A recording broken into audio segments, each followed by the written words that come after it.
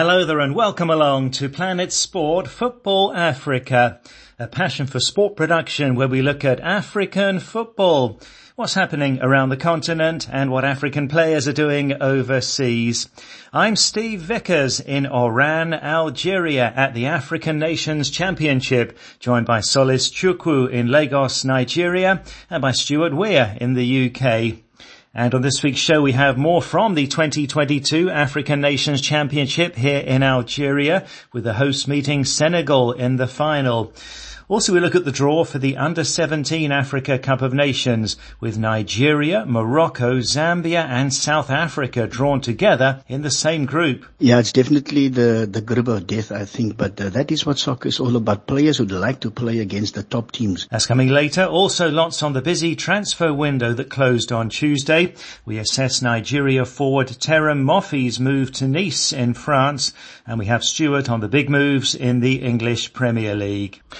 So, hello again from Oran, Algeria's second largest city in the northwest of the country by the Mediterranean Sea. The 2022 African Nations Championship, or CHAN, ends on Saturday here, with the hosts Algeria playing Senegal in the final.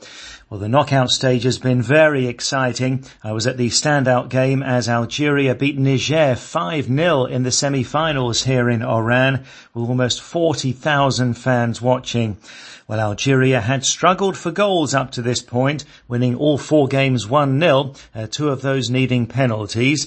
So this was a statement win for the Fennec Foxes ahead of the final, as they were way too good for Niger, who did well to get to the semis for the first time.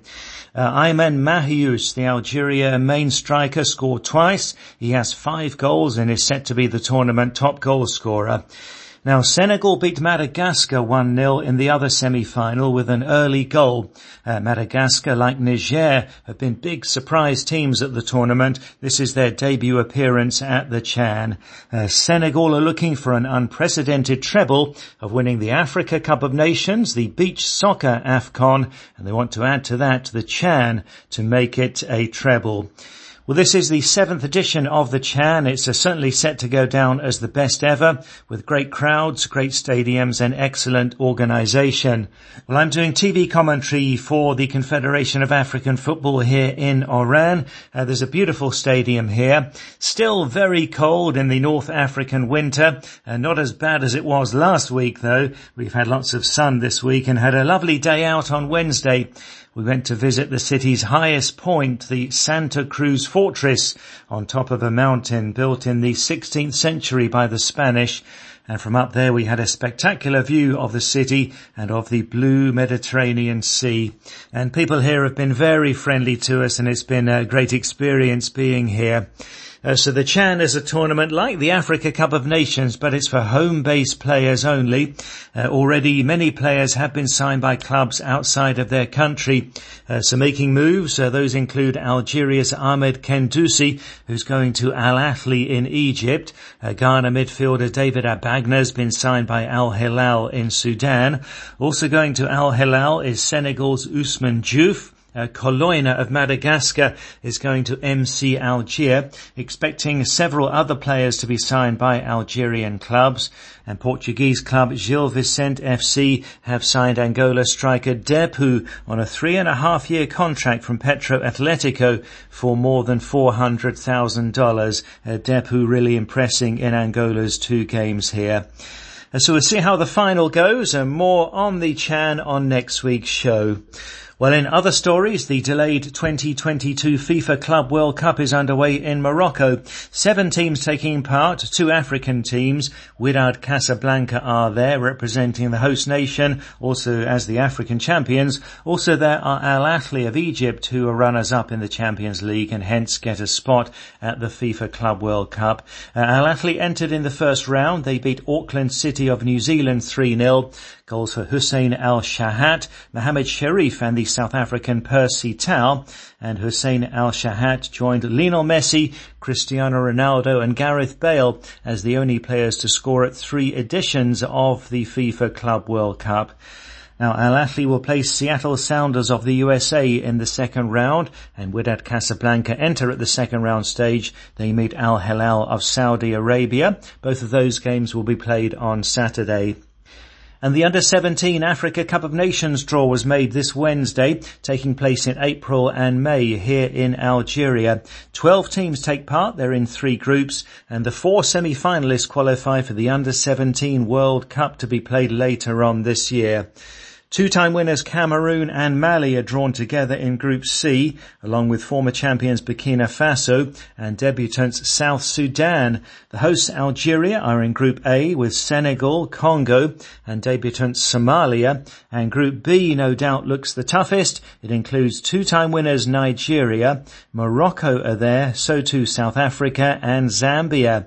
Here's the South Africa coach, Duncan Crowley. Yeah, it's definitely the group of death, I think, but that is what soccer is all about. Players would like to play against the top teams, and here we've been granted the opportunity to do so, to play against the top countries as far as soccer is concerned on the continent. And if we make it out of this group and we qualify to, or at least get to the semi-final, then we deserve to play in the World Cup, because then at least we've played against the best. We've been tested against the best, and on the way forward is, it's something to look forward to. And now our preparations need to be spot on as well, but we'll see how it goes. And this is what soccer is all about. That audio from SAFA Media, and the Under-17 Africa Cup of Nations kicking off at the end of April here in Algeria.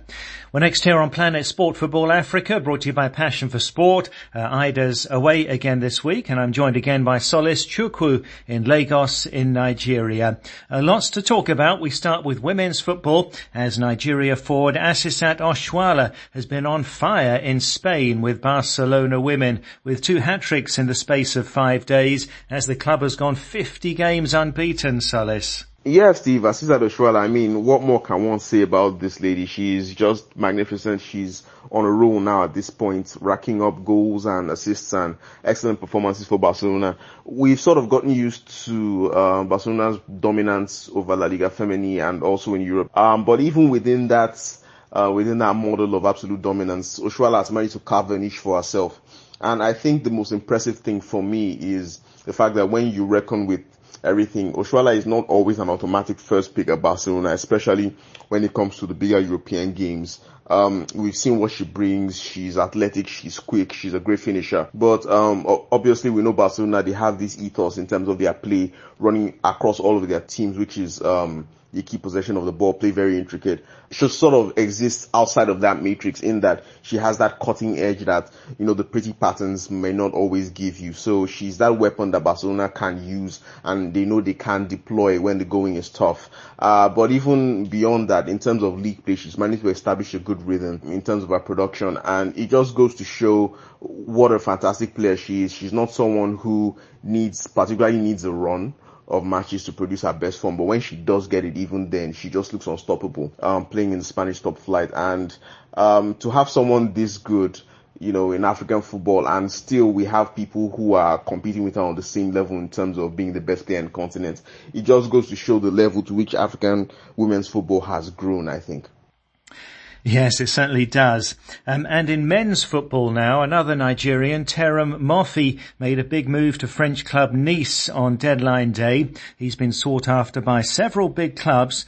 Was he capable of delivering there at Nice? Yeah, this is a very peculiar, very interesting move. It's quite intriguing in a number of ways. Moffi is someone who, as we know, was attracting a lot of interest from the Premier League, interest from Southampton, interest from Everton, even West Ham at a particular point. But then in France, there was also interest from Marseille, but he seemed hell-bent on going to Nice, which is a bit strange considering that all of these other clubs seem to have ready-made vacancies for him to fill, but he's very insistent on Nice. I would have really liked to see him see what he could do with Marseille, who are obviously fighting in the upper reaches of the table. I think they're third in Ligue 1 at the moment, so I would have liked to see what he would do there. But Nice seemed to have won his heart pretty early on in the negotiation transfer process, and finally he's gotten his move. So I'm intrigued to see what he does and how he performs there. He's had a fantastic first half of the season with Lorient. Moffi he's really a complete striker. His link-up play is good. He's very physically imposing, powerful runner, excellent finisher, and he's someone whose game has matured a lot. So I would like to see how he brings that to bear on Nice, who, as we know, Nice are owned by Ineos. They are very ambitious. The financials are really good over there at Nice. Their project is really kicking on at this point, even though there's a bit of a lull at the moment. I think he's the sort of player who can pull them up the table to where they reckon they should be. And if there's one thing about this move that brings some optimism, it's the fact that if you look at Moffi's career, he's tended to make the right moves at the right time. He's not someone who rushes moves, and he's not someone who dallies when the opportunity comes. I mean, his father was a professional footballer as well, so you can tell that advice has filtered through.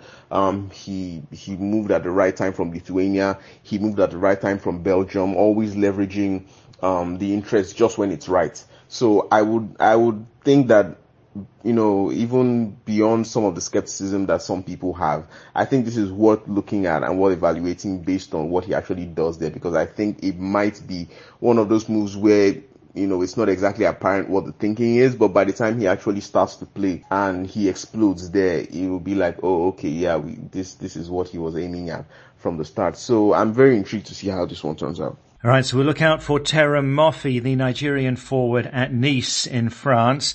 And Solis looking more at the French Ligue 1 as we're at the halfway stage. Which African players are impressing there? Yeah, as we know, Ligue 1 has always been a happy hunting ground for African players. You look at a club like Angers, who've been struggling quite badly. I think Nabil Bentaleb has been one of the few bright spots for them in midfield. And the Algerian is a very combative presence, very box-to-box midfielder, and I think he's kept his own personal performances up even while Angers have struggled. Azidoun Ounahi, the Moroccan, has, jumped ship from Angers, has moved to Marseille, and he's already gotten off to a fantastic start for Marseille. We saw his brilliant goal against Nantes just the other day. Great to score on your debut, obviously. Always excellent. He had a great World Cup with Morocco, obviously, and the expectation is that he kicks on, continues in that vein, and a lot of top clubs who balked at his transfer valuation, he makes them eat their words and regret their inaction in the transfer window. Lens have a couple of great African players there. Seko Fofana, the Ivorian, is just the byword for excellence and consistency at this point. But it's interesting how they've brought in Ghana midfielder Salis Abdul Samed to play alongside him, and it's just been like nothing ever happened. It's almost like a seamless transition, I think. Brice Samba, the Congolese goalkeeper, has been excellent for them too at the back. Lens obviously are very solid. That's the entire basis of their play. So it's important to have an excellent goalkeeper, and they have that in Samba. There's so much to talk about. Achraf Hakimi, the Moroccan, is still chugging up and down the wing for PSG. Even when their performances falter, he's still consistently brilliant for them. I'm going to cheat a little bit and mention Folarin Balogun, who's top of the goal charts now. He's of course eligible for Nigeria, even though he's also eligible for England as well. But he's been excellent for Rennes, and it's just remarkable how much he's exploded on loan from Arsenal. So there's him as well. There's Youssef Belaili. We know as this dribbling wizard was a great part of Algeria's run to glory at the 2019 Africa Cup of Nations. He's continuing to dazzle defenses and bamboozle fullbacks. And also Gideon Mensah, who was a part of Ghana's squad to the World Cup. He's doing really well for Bordeaux. Well, many thanks there to Solis Chukwu in Lagos in Nigeria. So some of the African players are shining in France in the first half of the season. Azidoun Ounahi, the Moroccan at Marseille, and another Moroccan, Achraf Hakimi at Paris Saint-Germain, and a Folarin Balogun, who could play for Nigeria, doing well at Rennes. Well, this is Planet Sport Football Africa, brought to you by Passion for Sport, and still to come, Stuart on the English Premier League. What is going on at Liverpool? You can follow us on Twitter at Planet Sport FA. You can download our app and listen to the show anytime and access past programs in our archive. To download the app, go to the Play Store or the Apple iTunes App Store and enter Planet Sport Football Africa. And in other news, we talked about Ivory Coast international Sebastian Haller on last week's show, making his competitive return after testicular cancer for Borussia Dortmund in Germany 2 weeks ago. He was in the starting lineup last weekend in the game against Bayer Leverkusen, coming off after an hour as his comeback continues. And also last week we talked about Nigeria forward Victor Osimhen and the great season he's having with Napoli in Italy. Well, Napoli are now 13 points clear at the top of Serie A as Osimhen scored a superb goal in their 2-1 win over Roma last weekend. And on social media, we asked last week, which club do you think Victor Osimhen should move to? Manchester United and Chelsea both in the picture. They could be looking to sign a striker in the July-August transfer window. Even Real Madrid. So we asked, who do you think Osimhen should go to? We had a big response to this one. It was really interesting. T-Fly in Ghana says, please can he go to Manchester United? And Malang Sambu in the Gambia says, I think Osimhen is among the top 2 strikers in the world at the moment. He's in top form and contributing a lot at Napoli. I'll be happy to see him at Old Trafford next season, says Malang. Mohamed Wage says only Mbappe and Lewandowski are better than Osimhen at the moment. And Ugwumba Ifechi Christopher in Nigeria says, I think Real Madrid would be best for him. Nahomi Marcos in Ethiopia says he shall sign for Chelsea. That's the destination of glory for African players, says Nahomi. But interestingly, most people felt that he should stay at Napoli for a while. Belong Badji in the Gambia says, I think it'll be better if he extends his contract with Napoli. At times, an early move can affect your confidence, says Belong. Lechabo Edward Mashadza in Botswana says, I would say he should stay put for now. I've seen a lot of players crossing the floor only for them to lose their touch due to different systems and culture as well as the league that they move to. He should stay for at least another 2 seasons, says Lechabo. Uka Idam in Nigeria says let him remain at Napoli and carve a niche for himself there. And finally, Nnamdi Unoma, also in Nigeria, says Osimhen has the characteristics of a striker who can thrive anywhere except for his injury issues. He should take his time for his next move. He should try and win the Scudetto in Italy, see how much he can do in the Champions League if possible, and then weigh his options carefully. Real Madrid would make a beautiful destination. Chelsea would be delighted, but he should first win something, says Nnamdi. Well, thanks so much for all of those comments there, and always great to hear from you. Well, now let's go to our European football expert, Stuart Weir in the UK, and a hectic, high-spending January transfer window, especially in the closing hours and days. What stood out for you there, Stuart? Well, I think time alone will tell, Steve, who has done best. But Chelsea were by far the biggest spenders. $370 million on 8 new players, including Enzo Fernandez, the Argentinian World Cup winner, who cost $130 million. And that is an awful lot of money for somebody who's 22, who got his first cap for his country only last September. And his total experience is 53 games in Argentina and 17 in Portugal. And it leaves Chelsea, incredibly, with a first-team squad of 40 players. Yes, Steve, I said 40. Arsenal bought Leandro Trossard, the Belgian from Brighton, but Arsenal actually failed to achieve their 2 main targets, which was Mykhailo Mudryk, Shakhtar Donetsk, who seemed to be going to Arsenal and then at the last minute decided on Chelsea, and Caicedo, another Brighton player, who I was going to say decided to stay at Brighton. I think it was more the club decided they weren't going to let him go. But Arsenal did secure Jorginho from Chelsea. He's 31, but he's made 15 starts in the Premier League this season. And I think it's really strange of Chelsea to let somebody who's a first-team regular leave and go to one of their rivals. And there were 10 Africans who have come into the Premier League during the last month. Bournemouth have got 3. We mentioned that last week. Ouattara, Semenyo, who's from Ghana, and Hamad Traore from Ivory Coast. And Chelsea have picked up a 20-year-old Ivorian Fofana. Leicester City have a Ghanaian, Nathan Opoku. Southampton have got 2 African new players, Kamaldeen Sulemana, Ghanaian, and Paul Onuachu, Nigerian. Now, Tottenham have signed Arno Danjuma, who is a Dutch international but was born in Nigeria. Wolves have signed Mario Lemina from Nice, who is from Gabon. But sadly, one African who's going nowhere is the Chelsea player Hakim Ziyech, who was on the verge of signing for PSG on the last evening of the transfer window. But 3 times Chelsea submitted the paperwork and had mistakes in it, and the transfer failed. But Steve, I think you have to say that the best business in the transfer window was done by Benfica, who signed Enzo Fernandez last September for $10 million and sold him 6 months later for $130 million. Nice work if you can get it. Yes, that was an incredible profit, wasn't it? Asking for your thoughts on this on social media this week.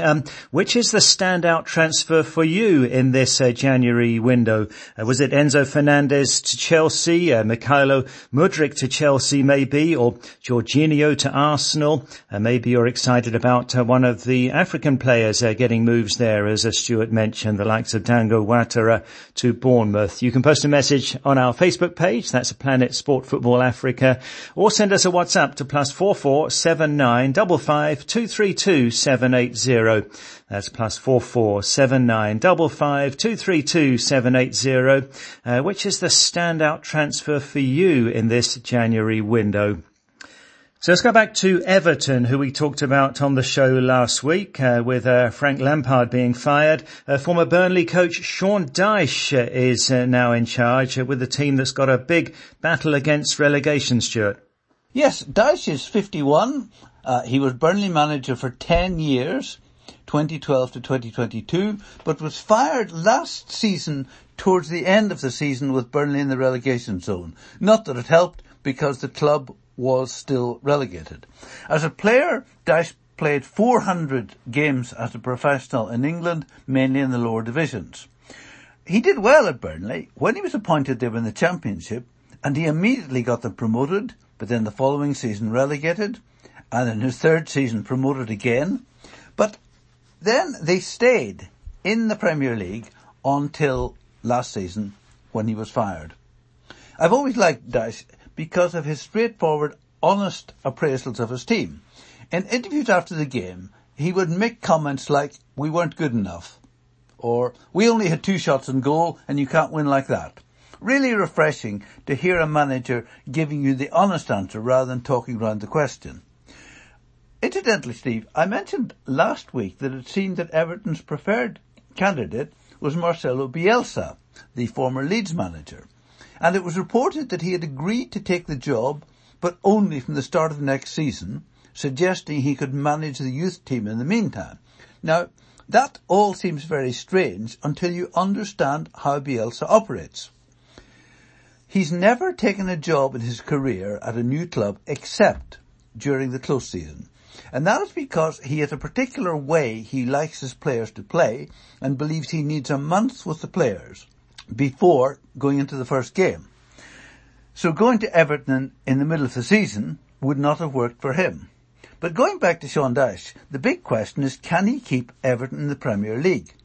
I said last week that the squad of players didn't look good enough, and they made no signings at all in the transfer window, but they lost Anthony Gordon to Newcastle, arguably one of their best players. Now, Burnley is a small club in a small town, and Dyche did brilliantly to keep them in the Premier League for as long as he did.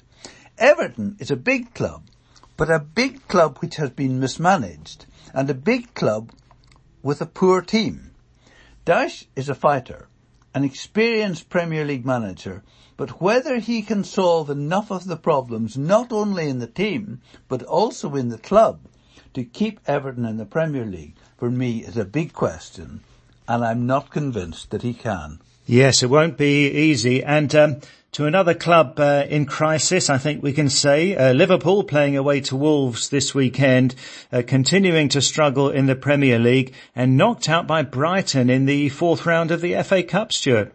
Steve, there was an extraordinary headline in my newspaper recently. Jurgen Klopp says I'm not leaving.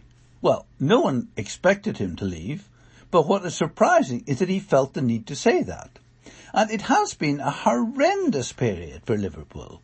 You know, they lost league games 3-1 to Brentford, 3-0 to Brighton.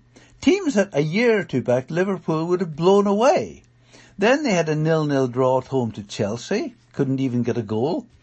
And if you want to go back another game, they beat Leicester City, but only after Leicester conceded 2 freak own goals. And then last weekend, back to Brighton in the FA Cup, they take the lead and end up losing 2-1.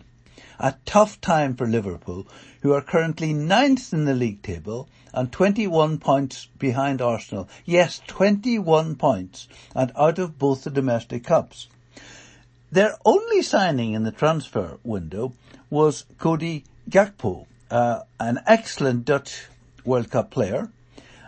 Joining their other signings from the previous transfer window this season, Luis Diaz, but then he's long-term injured, Fabio Carvalho, who hasn't really made an impact, and Darwin Núñez, and I think the jury's out on him. Liverpool, frankly, just do not look the team they were last season or the season before.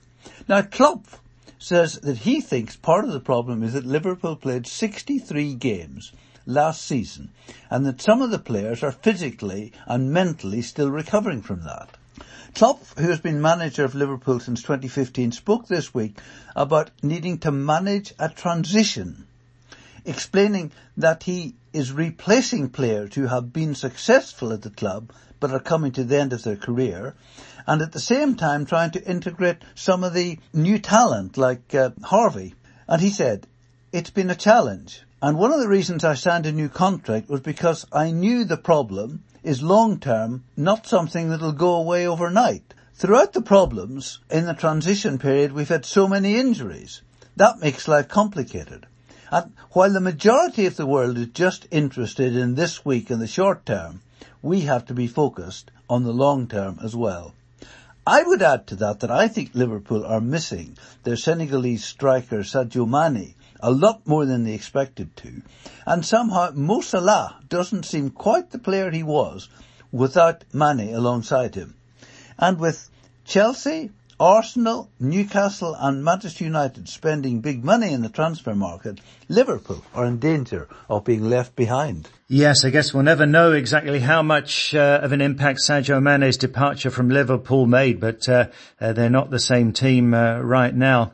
And what else have you got for us, Stuart? Now, the League Cup final, which is in the last week in February, is between Newcastle United and Manchester United. A great opportunity for one of those teams to win a trophy. And do you know what I liked about Newcastle getting to the final, Steve? Is Newcastle have German, French, Brazilian, Peruvian, Dutch, Swedish, Spanish, big money signings. And they got 2 goals to beat Southampton this week, both scored by Sean Longstaff, who was born just outside Newcastle and has been with the club since he was a teenager. A lovely story, that. Southampton got a direct free kick last weekend and Romain Perraud scored it. Since 2018, Southampton in fact have scored 17 goals from direct free kicks, and James Ward-Prowse scored the other 16. What a remarkable record that is. And finally, Steve, sometimes you have to make a sacrifice when you take a new job. The old Everton striker and assistant manager of Everton, Duncan Ferguson, has just been appointed manager of Forest Green Rovers. The word green is significant in the club title. It's a really green agenda. And Ferguson, it is reported, has become a vegetarian. Oh wow, going green, going vegetarian, all part of the job then at Forest Green Rovers. Well, thanks so much, Stuart. That's it for the show for this week. So from me, Steve Vickers, at the African Nations Championship in Algeria, from Solis Chukwu in Lagos, and from Stuart Weir in the UK, thanks a lot for listening. And Planet Sport Football Africa is a passion for sport production.